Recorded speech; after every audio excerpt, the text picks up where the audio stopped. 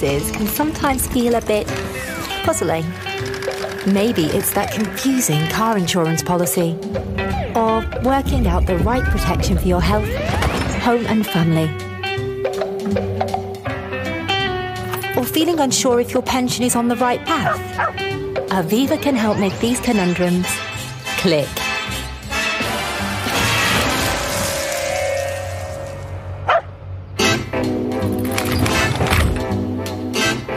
Helping solve your financial puzzles? It takes Aviva.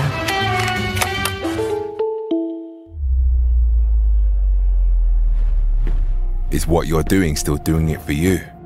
They, she, we, he. I am EY. For a purpose that inspires me and a culture that accepts. For a team that relies on me and makes me better for it. Knowing I'm always respected for being absolutely me. For my work to have meaning. Ideas becoming actions and my direction my own. For leaders that challenge, guide and support. Empowering me to be all I can and bring everything I am. My skills accelerated. My voice amplified.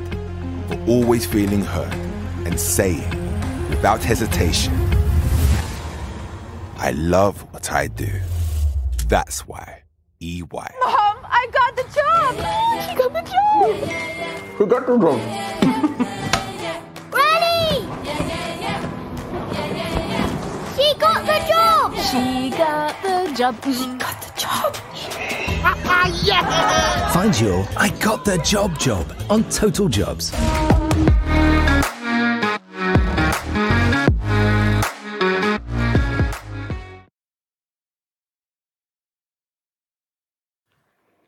My name is Brad Greve. I'm the Chief Financial Officer at BAE Systems. We employ about 100,000 people worldwide, and we make some of the most cutting-edge technology that help our governments defend the free world. We make an impact on young people by hiring thousands of new apprentices and graduates and undergraduates every year. This is my Duvet Flip, where you'll learn about my career journey, my industry, and lots of things about my career. So looking forward to my conversation with Jack. How are we today? Doing great, Jack. How are you doing? I'm good. As we were saying about up in the lift, I'm a bit, what did you call it? Don't be a little bit angry with me. Hangry. Yeah. Because I'm on my fast, but I'm all good. And you're going to take it easy on me.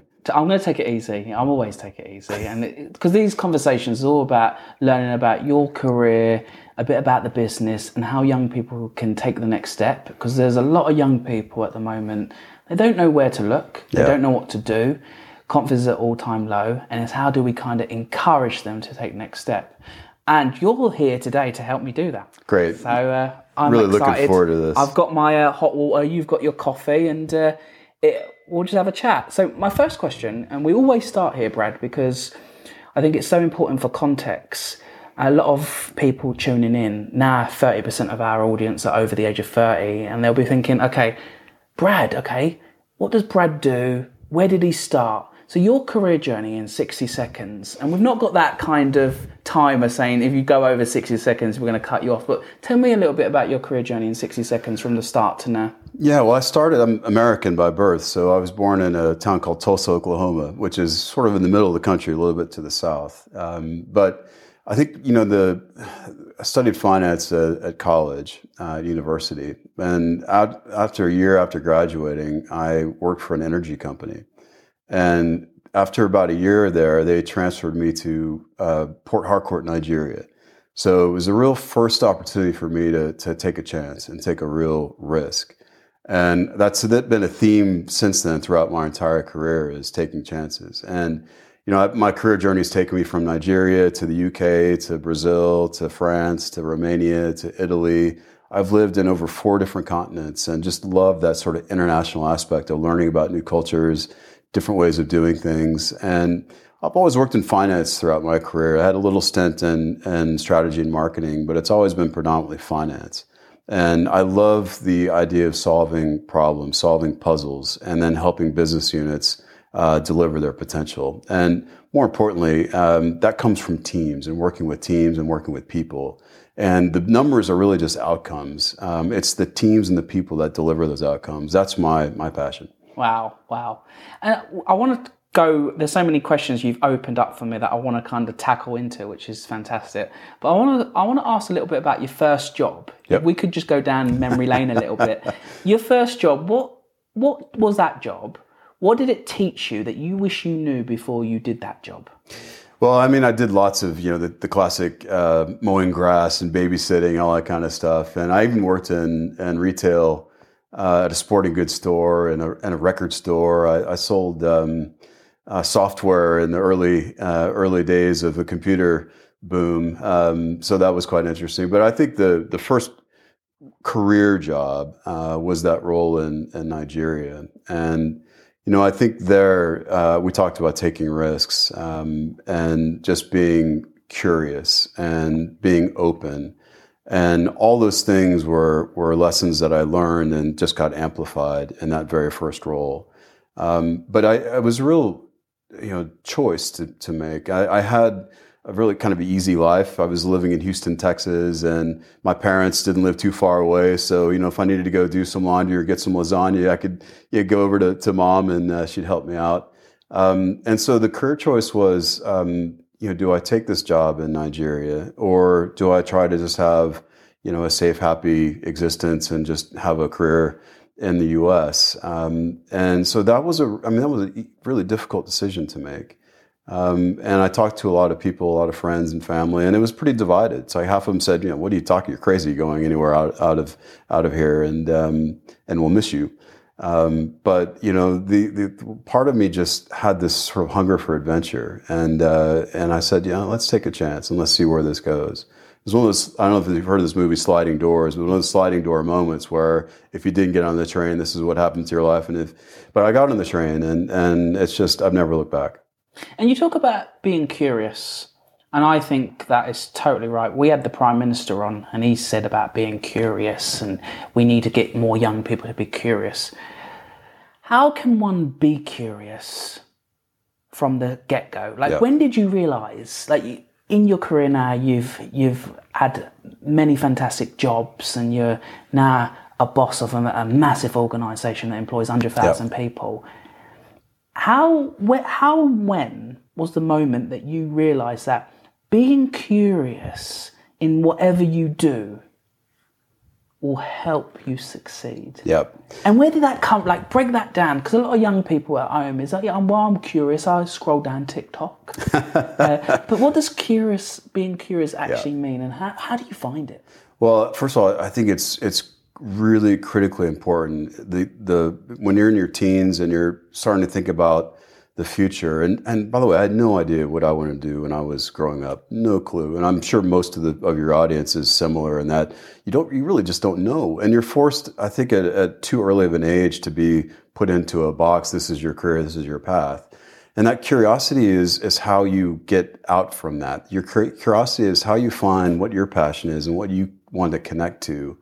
And so the curiosity is so important at an early age. And in business, what I noticed in that first role in Nigeria, I was, first of all, just so curious about the culture and the people and how things are so different. And being a small town boy from Oklahoma, this world was just so foreign to me. And that just unlocked curiosity just straight out of the gates. Why is it so different here? Why is there poverty in places, outside of the world that I never seen before? And what are the underpins for that? And it just kind of created this curiosity of why people are better off than others, and just the virtual luck of geography. And I started to appreciate, I think, a little bit of my entitlement as well from that. But anyway, I think in business, as CFO, this has been an important lesson looking back. Every business unit that I was a part of, my curiosity was, how do I create value for that business unit? What is my boss? What does success look like for my boss? What does success look like for the customer? What does success look for the team around me? So asking those questions about, what drives you? What is successful? What are you measured by? And the more I talked to other functions, and other parts of like operations and management and on the shop floor and in the field. The more you ask those types of questions, the more you get a sense for, okay, this is where value is created. And I need to spend my energies on the things that connect to value creation. So the first part is listening, asking questions and listening. And then you form a view on what you think, where you can add value. And if you do that in every enterprise you're in, even if it's not in a business setting, if you're working for a nonprofit, if you're working for, a local group, whatever you're doing, that curiosity will pay dividends, because you can figure out, okay, how can I improve the delivery of what this organization is doing? And how can I make sure my energies are connected to those things? And that's a lesson I've kept with me in every job that I've had. And as I've moved up in my career, I always go back, and sometimes you get pulled across to different things, and you look back at the end of the day and think, did I actually do things that were connected to value? And so you constantly have to go back and make sure that your calendar, your diary, your activities are doing things that are connected to value creation. And I think that's been a good formula for me. I think you've summed it up really nicely, and we've never had it summed up like that, which is great. Curiosity is asking a question that adds value. Yep. To get to the outcome of value. Isn't that a lovely way of thinking about it? Because we can all go down the road of curiosity and end up somewhere we don't want to be as well. But as long as you see where it adds value to your life, then you succeed. You talk about risk. You've got half of your family and friends saying, do it. And you've got the other half of your family and friends saying, don't do it. When there's decisions like that on the table, which is a huge decision, how do you decide which pathway to take? Because there's always going to be, in anything in life, there's going to be the ones that say, go for it, and the ones that say, oh no, what are you doing? That's a silly move. It's like the Matrix, Jack. It's like a blue pill, red pill kind of thing. Like, I can choose to stay safe, or I can choose to grow. And I think that's really what motivates me is how can I grow and develop? And I think in career, what you want to be doing is, first of all, creating value. Whatever you're doing, figure out what that value creation is, and make sure you're working on that in whatever role you're in. But it's really trying to make sure that you're growing and you're developing. And I always advise people in my teams and throughout my organization. It's like, you're going to get moments in your career where you're going to feel safe, like you feel like you know what you're doing, you're on top of your game, and that's when you need to change, because that's when you're being safe now. You're not pushing yourself. So always get out of your comfort zone. And that first one is the hardest. I think that first chance you take is the hardest. But then once you do that, you prove to yourself that, hey, I did that. I took a chance. I did it. And then it gets easier to take more risks. And you do have to take that first step. How do you take that first step? Because a lot of people will be looking over the edge and going, how deep is it? Yeah. And I agree. You take that first step, the next one happens, and if I can get over that, I can get over that. But what ingredients does a young person or a professional needs to have to take that first step? Because you and I sitting here saying, you know what, Leon, take the first step. Well, how can we actually help them take the first step on their own accord? Yeah, it's a really hard question, Jack. I mean, it's this weird chemistry of confidence and humility, and you've got to back yourself. And you're in this life. You've got to have confidence and back yourself, but you also have to recognize that you can't do it on your own. And this is one point that I've learned more and more as I've moved up in my career is there's so many people around me that are smarter and better than me at so many things, and I'm okay with that. And it's that humility of just knowing, and as you become a leader of teams, that humility is critical, because you have to just recognize that, hey, I don't have all the answers here, and I need support and I need help. And so it's confidence in knowing that I can get this, but I also am going to be humble enough to know when I need help, I'm going to ask for it. And so it's that real weird chemistry of confidence mixed with humility that I think will help you take that chance. And I really agree with the humble. I think a lot more people could be humble and realize that. I always use this saying, you don't start at the bottom, you start at the beginning. Yeah. In anything you do. Yeah. And I try to educate young people that you're starting at the beginning. What are some of the things that you did at the beginning that you wish you learned the hard way that you shouldn't have done? Oh, it's when I was younger in my career, I did feel as though I knew the world, and what was interesting is I knew Tulsa, Oklahoma, which is as if you've ever been there, you'll know what I'm talking about. But when I stepped off that plane in Lagos, Nigeria, and that I remember just the door opened up, and I'm walking down the jetway onto the tarmac, and just that warm, humid Lagos air kind of swept over me, and I looked around, and just there was this chaos all around me, but there was something just incredibly just life-giving about that moment. And I realized at that moment that the world that I knew is just this tiny little dot. And just it kind of just opened up my mind, and I don't have all the answers. I don't know the world, and as confident as I felt, even stepping off that plane, it made me realize that I have a lot to learn about a lot of things. Did it help you check your privilege that you had? Immediately. But what inspired me too, though, is in that first assignment in Nigeria, just what amazed me is just the optimism and the energy and the great humor of the people there. I fell in love with the Nigerians, and I had the same when I worked in Brazil. There's favelas and horrible poverty all around, but there was this amazing spirit there in the people, and that was I learned a lot from that, because it's not about necessarily materiality and success.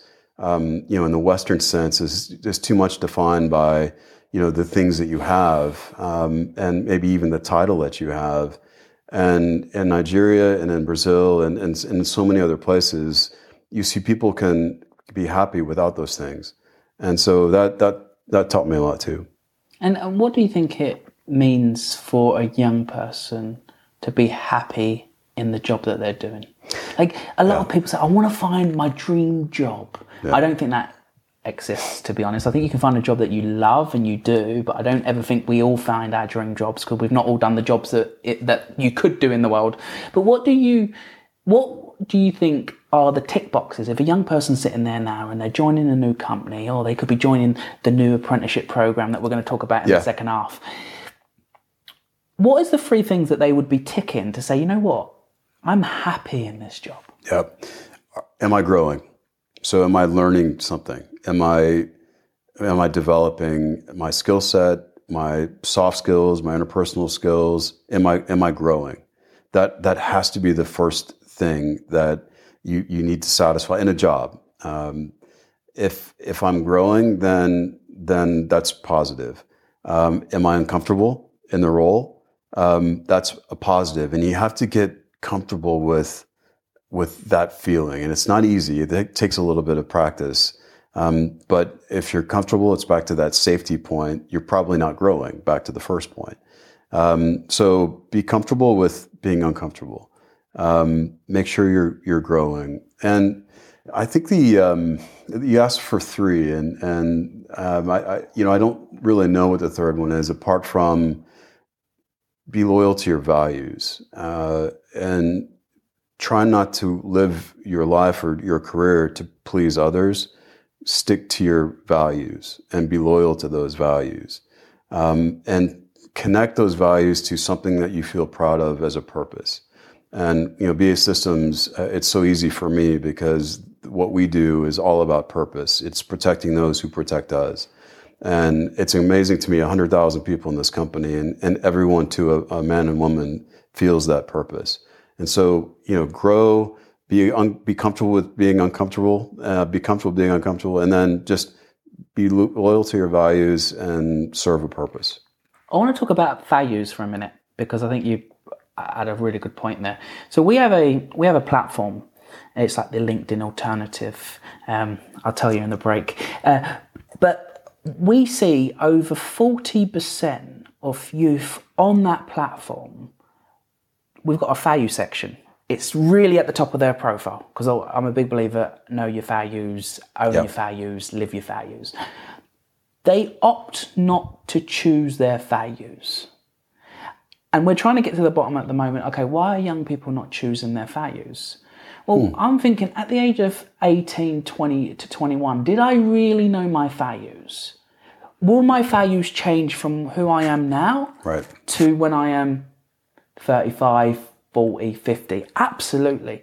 But what is your advice and tips to young people or anyone, because we're on LinkedIn as well, going live on LinkedIn, in terms of understanding your values?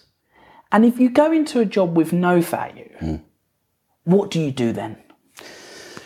Well, the values for me are about personal and character traits. And I think the first one of those is trustworthiness. And I think that should be a universal value. And you see that tested time and time again. And I'm sure you've seen all the Navy SEAL selection stuff where they have this matrix of performance and trustworthiness. And they would much rather have someone who's a lower performer but scores high on trustworthiness. So trustworthiness is an absolutely fundamental value that everyone should aspire to have. So the ones that I think of are character traits. Being loyal, being helpful. It would go back to my days as a Boy Scout. In the Scout law. Trustworthy, loyal, helpful, friendly, courteous, kind, obedient, cheerful, thrifty, brave, clean, and reverent. These are all fantastic character values. So I think it's one helpful way, I think, for maybe some of your audience to think about it is how do you want to be seen? What the people that you respect, why do you respect them? So ask yourself the question, and suddenly I think you'll understand what your values might be. And you see it in other people that you like and respect and admire. They have values. Be curious about what those values are that you connect to them. And then you can kind of get a sense, if you didn't have it before, maybe how to define some of those values. Absolutely. And if you haven't got any, we've heard it here, you've got one now, you've got your universal one, haven't you? That's right. And it's trustworthiness. Trustworthiness. Yeah. Isn't that a lovely value? And I think if you can showcase that to any employer or any conversation in any coffee shop around the world, I think that is the one key one. Maybe we should make that compulsory on our platform, in terms of if you haven't got values, we're going to put you down as trustworthiness. Default, as your default. I love that. There you go. I love that. Isn't that cool? And in terms of risks and values, how do they link and how do they dislink? Because sometimes you talk about getting uncomfortable, learning to be uncomfortable. And only that individual can really understand that they're uncomfortable because it's that thing in their belly and that things that happen to them. And everyone deals with it in a different way. I've spoken on 250 stages, but I still get imposter syndrome every time I go up. And that's my kind of, I'm out of my comfort zone. It's a new audience, it's a new location. When you get an opportunity and there's risk involved, but it doesn't link in with your values, but it's the right thing to do. Do you add a new value? Do you pause and reflect and say, you know what? Are my values only taking me so far? So I might have to adapt a new one? Yeah. Or do you use it as a curiosity test? Give it a go and see what happens? I like that approach. I mean, I think there's some values that you shouldn't modify or change. I think you're right, though, that who you are is an evolution. But like trustworthiness, as an example, is not something that you want to compromise. And so I think there's some values that should just be core values that you're not prepared to compromise. But then those values about risk-taking, being comfortable with being uncomfortable, that's a value in its own right. And that has to be evolved a bit. So I think there's a difference between some values that should be core and then some values that you need to build and evolve. So there is a mix of those things. And like you mentioned public speaking, that's a great one because it's not something I was ever comfortable with. And still I get nervous before I talk to an audience. It's just something that I've realized that I'm going to be nervous about it, but I'm going to get up there and I'm going to be fine once I'm up there. Usually I am fine, but you still can't avoid getting nervous about it. But it's this, I became comfortable with being uncomfortable. But I had to evolve that way. I mean, I would avoid any public speaking engagement when I was younger. And, you know, I wasn't taking those chances. But once I did it, I became more comfortable with my anxiety around that. And now I'm okay with it generally. I still get little butterflies before I talk. But doing like this session today I've never done anything like this before. So this is uncharted territory for me. It feels like you've done it a lot. You're a great speaker. Thank you. One of my values is to make sure the people around me feel comfortable and are refreshed. So we're going to take a break. Fantastic. And we're going to top up our teas, and we'll be back in 6 minutes with the second half. So we'll see everyone in a moment.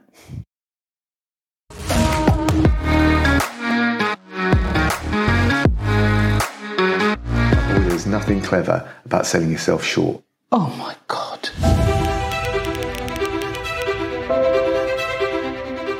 I can't tell you how many people, when you dig into their success stories, look how many failures they had first. And what marks them out is their character. And you can control your character. You know, how you respond to loss, how you respond to adversity. And what was the last thing you lost? My job, I suppose. You've got to be honest with yourself, what went wrong. You've got to then have a realistic plan to put it right. And, you know, bags of determination and self-belief. And the fear of failure, I think you've got to get over that. How do you not let that get to you? I wouldn't say love the adversity, but respect that the adversity will make you better. I've been privileged to see you at various different junctures, and it was very inspiring then, but look how far you've come. It's amazing. And if you just relentlessly focused on moving forward, learning the lessons of life, I think it's a recipe for success. And don't let others dictate to you your view of the world, let alone yourself. I said I wanted to be true to my convictions. I wanted to find the right life partner and give my kids the best opportunities I could. Deutsche Bank is the largest bank in the UK that you have never heard of. You know, the environment's very challenging, I think, for young people. Therefore, seek out every opportunity. Don't underestimate how long it's going to take to get up in the morning. And I always say, if you're not 5 minutes early, you're late. I think when anyone is starting a Saturday job and you're a teenager, the biggest thing is getting out of bed. That commitment piece is really important. We know that there are young people for whom actually going to university, spending 3-4 years isn't something that they want to do. They want to get out into the world of work immediately. We've got an operations talent program, lots of different types of ways in which you can actually come into the organisation and understand what's available. So go into a meeting looking for that curious conversation. Absolutely.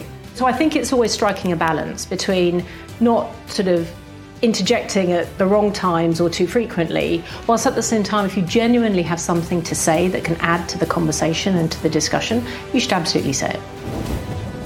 So even though I've been at the bank for 25 years, I feel like I've had 5 different careers. It's a cliche, but really, fake it till you make it. We're looking to grow our businesses. That really is the best advice.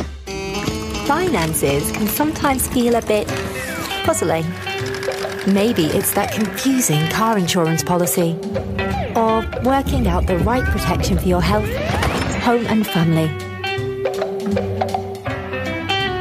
or feeling unsure if your pension is on the right path. Aviva can help make these conundrums click.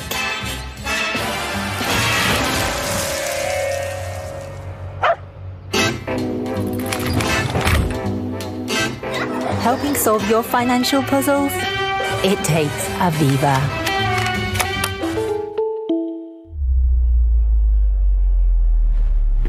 Is what you're doing still doing it for you? They, she, we, he. I am EY. For a purpose that inspires me and a culture that accepts. For a team that relies on me and makes me better for it. Knowing I'm always respected for being absolutely me.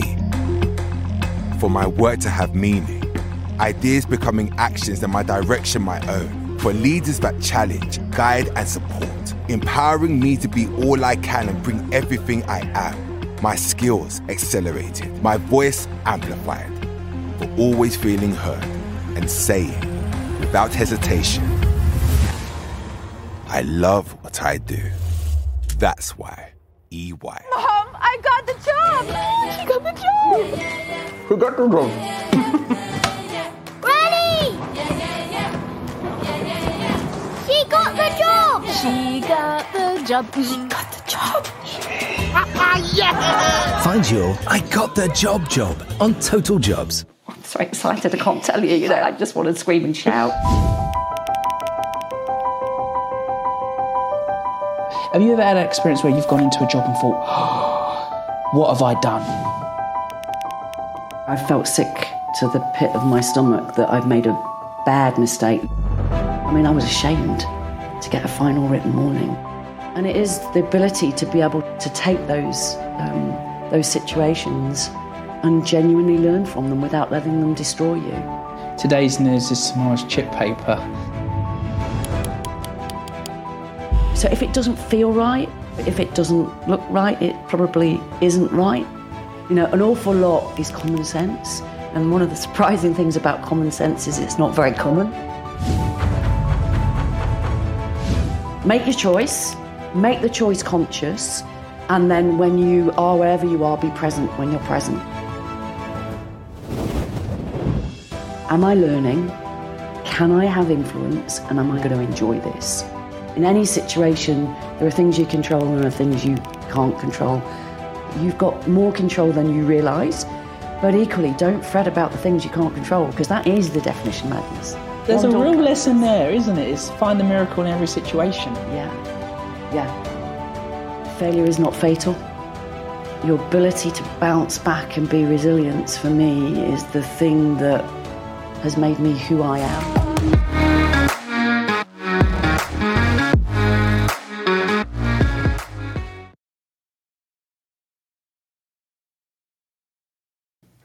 So we're back for the second half. How cool. How did you find it? I told you it went quick. It went by very fast, Jack. It does, doesn't it? It goes really quick, and I could speak to you all day. I want to talk a little bit about how you become CFO. What is a CFO? And what are the pathways for others who like numbers, like finance? What are the pathways to kind of follow your journey? So it's interesting. I never even my early stages of my career in finance, I never said I'm going to be a CFO.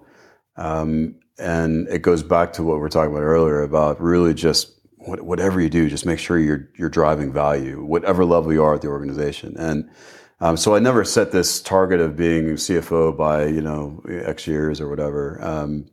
But what I felt was if I did a good job, if I really connected to value, I would get a new challenge that was bigger and better. And that's how I built my career. I think some people are lucky that they have a very clear vision of how they're going to get to where they want to go.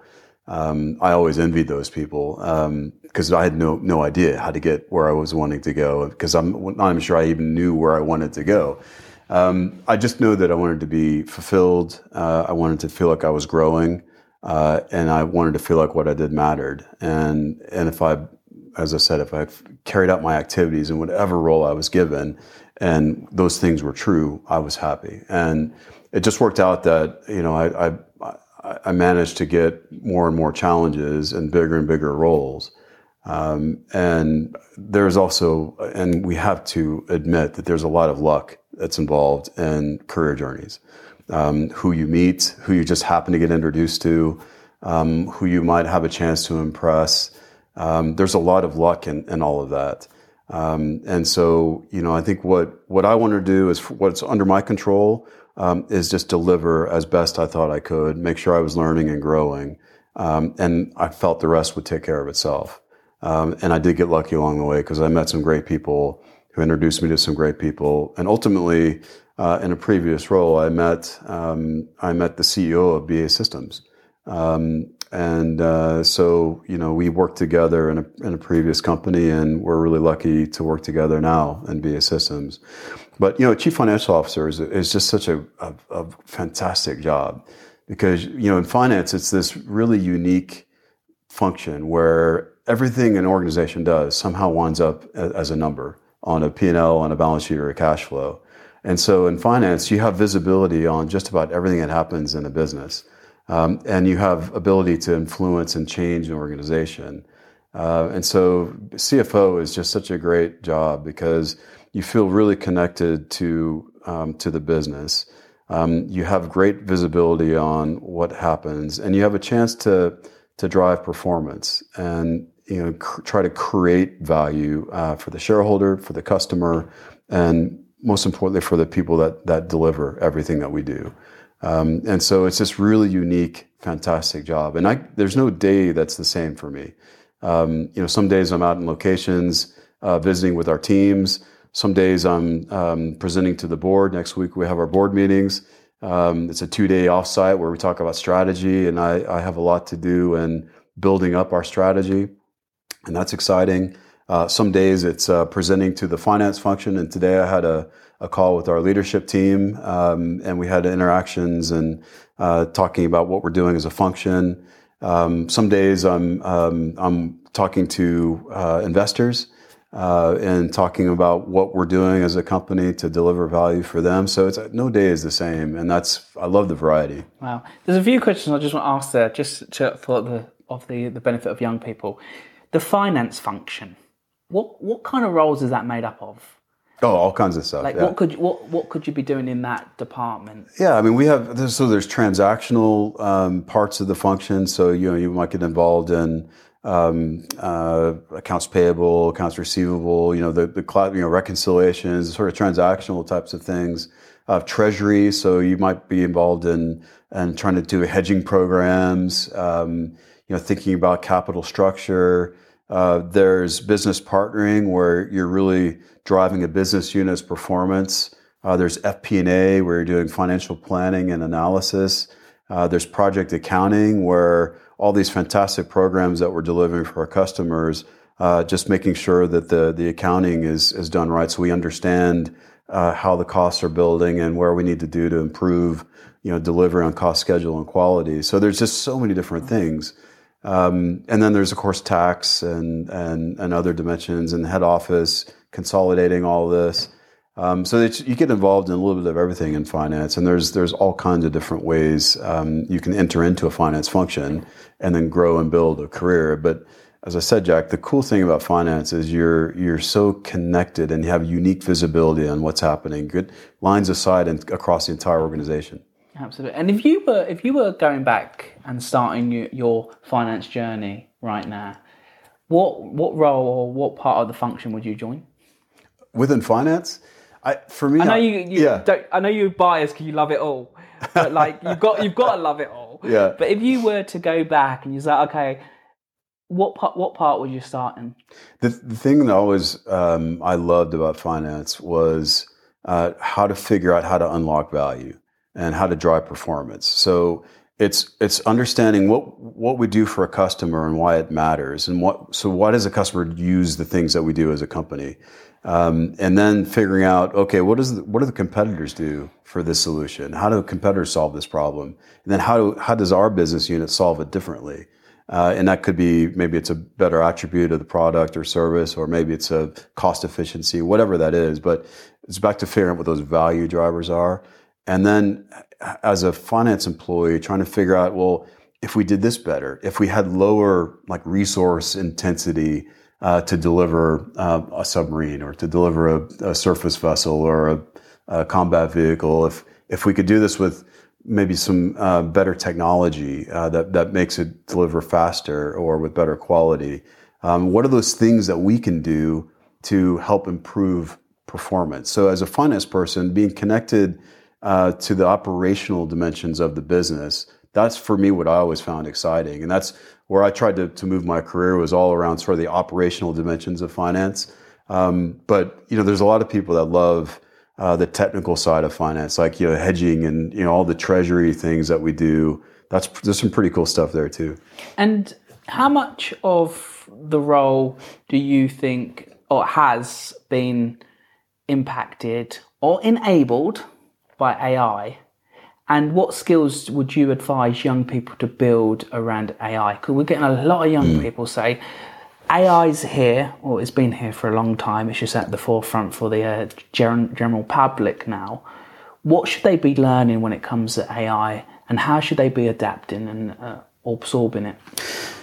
Yeah, it's a really, I mean, we always have to be embracing technology and what it can bring. And I think the opportunity with AI is we can fundamentally reduce the manual intensity of work.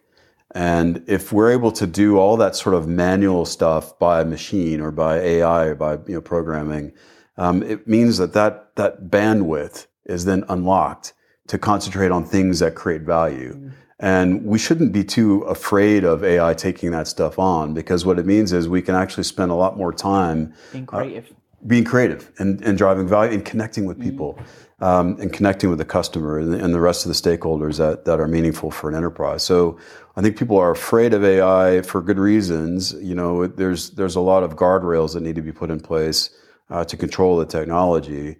But when it comes to jobs, I think the fear is overbaked, because I think it's an opportunity. And if you come into a company that's embracing AI to replace that manual intensity of work, you're probably going to be in a pretty good place, because it means that the people that they bring in, they want to connect to value and do things that create value. And the transactional stuff, let the computers do that. So your advice to young people is go and understand the basics of it. Don't be torn or upset by it, and look at how it can be an enabler in your job search when you join the job, and help you build more connection and more creativity once the tech's in place to help your career. Learn how to use it. Learn how to use it, and learn how to use it to your advantage. And then when you come into a company that maybe doesn't have that, and this is the great thing about younger generations entering the workforce. There are people like me who don't necessarily understand all that great technology as well as I should, but it's just common knowledge to these younger generations. So use that skill, use that knowledge, because there'll be organizations that don't understand it as well as they should. And having mastery of that means that you have an advantage in the workplace. So use that to your advantage. What would you say is 3 invisible successes or 3 invisible skills that you've used in your career that's helped you? Today we've learnt around you're very value-led. You like to be growing, and you like to feel uncomfortable, like here today. You're like, let me just do it. I want to support young people. I'll give this a go. Even though you've got board meetings and everything to sort out, you're here to motivate and inspire, which I'm so grateful for. What would you say are other traits or skills that you've got in your toolkit? I call them the skill toolkit, and you pull out different tools at different situations that have made you successful in your own right and in your own job. That you would say young people should start thinking about. And I'm not talking about the hard skills, because I think hard skills, they come and go. Yeah, how to use a fax machine 10 years ago is different now. It's that you've got Wi-Fi, you've got all these different things. But I'm talking about the soft skills. Yeah. What's things that really have helped you thrive? We talked about curiosity. That's fundamental. I think connecting with people is huge, and walking in other people's shoes. And we talked about how in finance, how do you add value in a role? It's listening and learning how other functions and the operational personnel, the people on the shop floor, what's their day job like? How do they connect to value? It's building that sort of landscape through curiosity, but through connections with people. All of that helps you actually deliver a better job. And so that connecting with people is big. Curiosity, connecting. And we talked as well about humility, and that is, I think, a real fundamental trait that I think will help anyone. And it's hard. It's hard to be vulnerable when you're in a leadership role, because you're supposed to have all the answers. But it's powerful when you can go into a team setting and say, look, I need help. I can't solve this one. How are we going to do this together? And so I think being humble and that is a really important skill. Do you also need a backbone? Well, because life is tough. Like, I'm a big believer of being kind, respecting everyone as you can. But at the end of the day, decisions do need to be made. Let's talk a little bit about the backbone in terms of you've got on half of your family and friends saying don't do it, and you've got half saying do it to go to Nigeria. You use your backbone to say, you know what, actually I'm going to do it, and thank you for your advice, but no thank you on this. I've decided the other way. Do you need to build that kind of resilience and that kind of, you know what, we all get knocked down, and there's going to be things in your life. You climb a mountain, you get to the top, and you look up and you say, I'm at the top of the mountain. Oh, and you slip a little bit. Or you see another mountain you have to climb. And that's the way of life. Yeah. So how do you build the resilience while keeping kind? How do you balance that? Yeah, I think being kind shouldn't be something that you switch on and off. And I think we all get, when we're stressed out and things are difficult, that can take a back seat. And there's this great quotation that we're all in the same storm. Some of us are in different ships, some are in yachts, some are in dinghies, so we're all in the same storm. And so being kind is what should be universal. It's hard sometimes when we're all stressed out. We lose those filters, and that's when it gets tough. But I think back to your point about resiliency and backbone. I think everyone's got a superpower. I love your question. What is your sort of invisible strength or superpower? But every single person has something, and they just need to have belief and just back themselves. And what I found, the more risks I took, even the really big ones, I was very nervous about some of those risks. But it's just that belief. And then when you succeed, or even when you fail, the fact that you took that risk is in itself propelling you forward. So, hey, I can fail. It's okay. I'm going to take another chance. And so I think one of the things too that you asked about values, I think just not being afraid to fail has also got to be one of those values. And we're not going to get everything right. There's many, many things that I got wrong. I got stuff wrong this morning when I talked to our finance function call. I'm sure I got something wrong there. But we make mistakes all the time. But if you're not making mistakes, it means you're not really pushing yourself. Don't be afraid of that. Embrace it. But most importantly of all, make sure you learn from it. So when you succeed after taking a risk, you get confidence.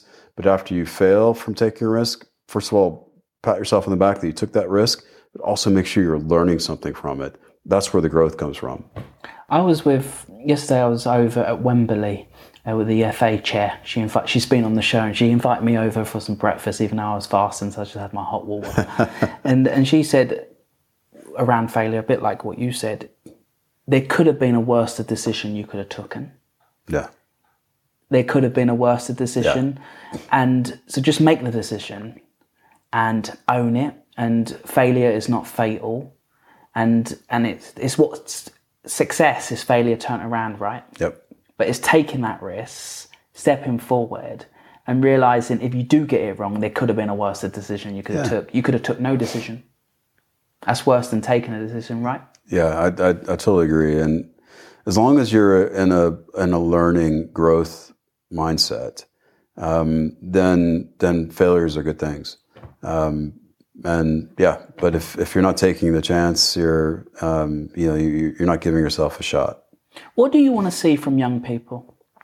When it comes to the future generation, they have time, energy. What do you, I've never asked this question on the show, but as a leader, what do you want to see from us?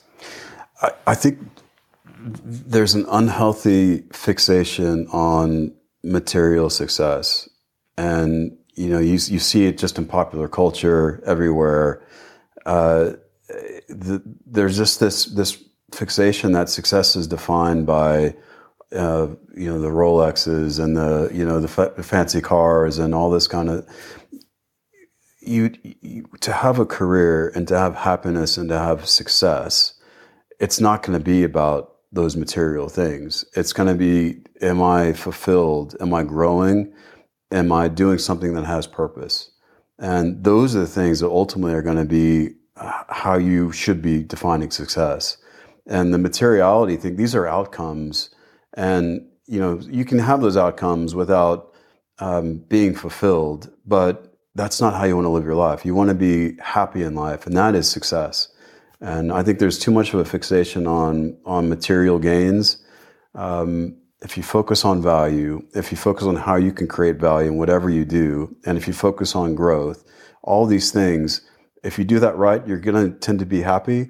And 9 times out of 10, you're probably also going to have some degree of material success. Last week, we had the chair of Mighty on, 72-year-old brilliant chairman.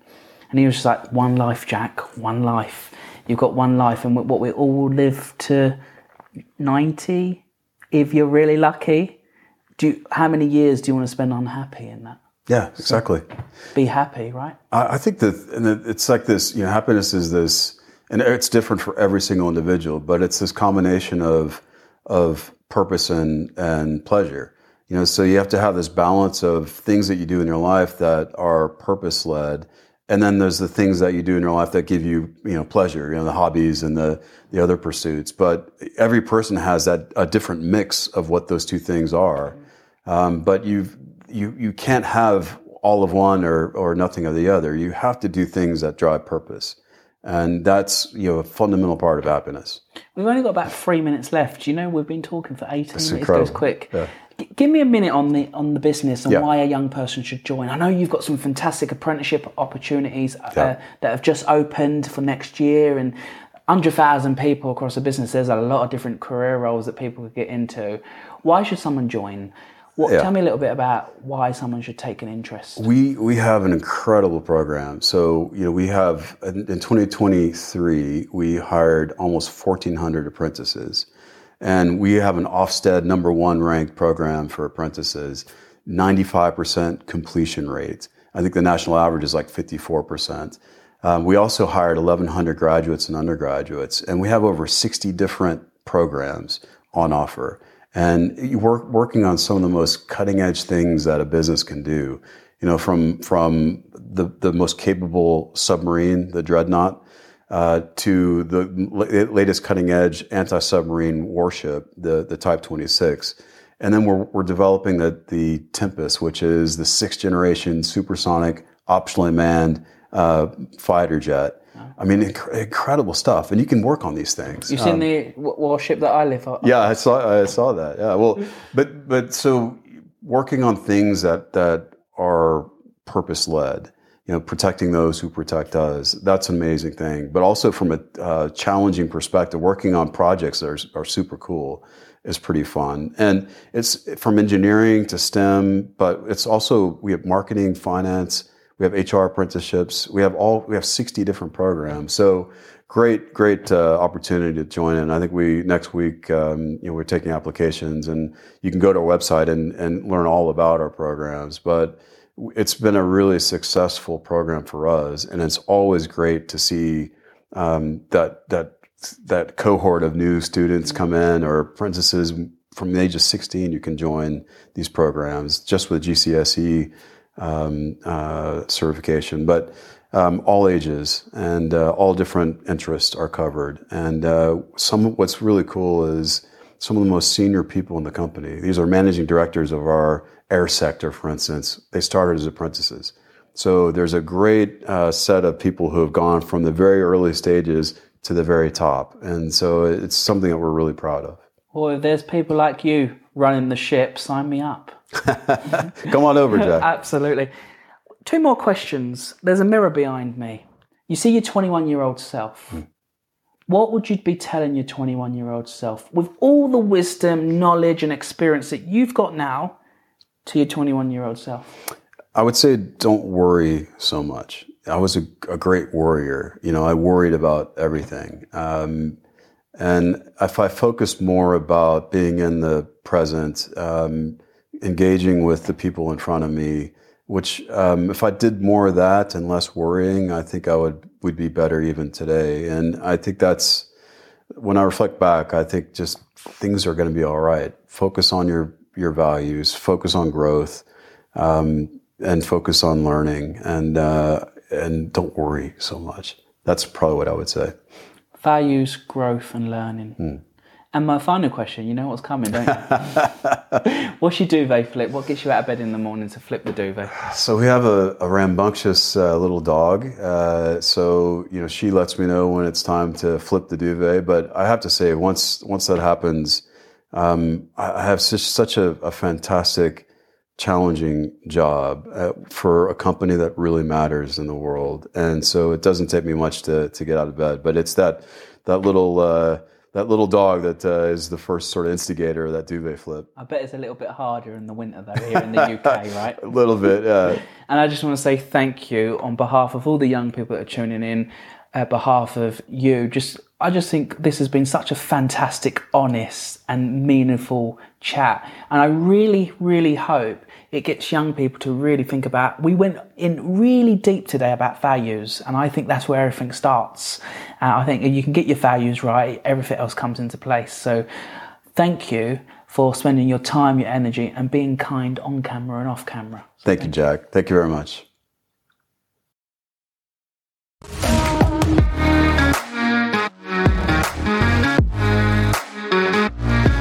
Finances can sometimes feel a bit puzzling.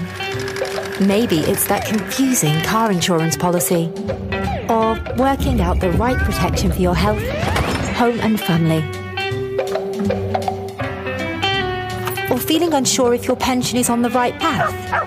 Aviva can help make these conundrums click.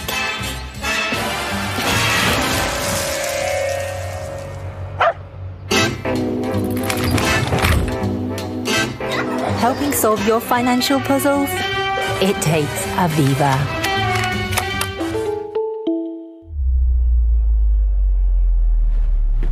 Is what you're doing still doing it for you? They, she, we, he. I am EY. For a purpose that inspires me and a culture that accepts. For a team that relies on me and makes me better for it. Knowing I'm always respected for being absolutely me. For my work to have meaning, ideas becoming actions and my direction my own. For leaders that challenge, guide and support, empowering me to be all I can and bring everything I am. My skills accelerated, my voice amplified. For always feeling heard and saying, without hesitation, I love what I do. That's why EY. Mom, I got the job! She got the job! Who got the job? Ready! She got the job! She got the job. She got the job. Yeah! Find your I Got the Job on Total Jobs.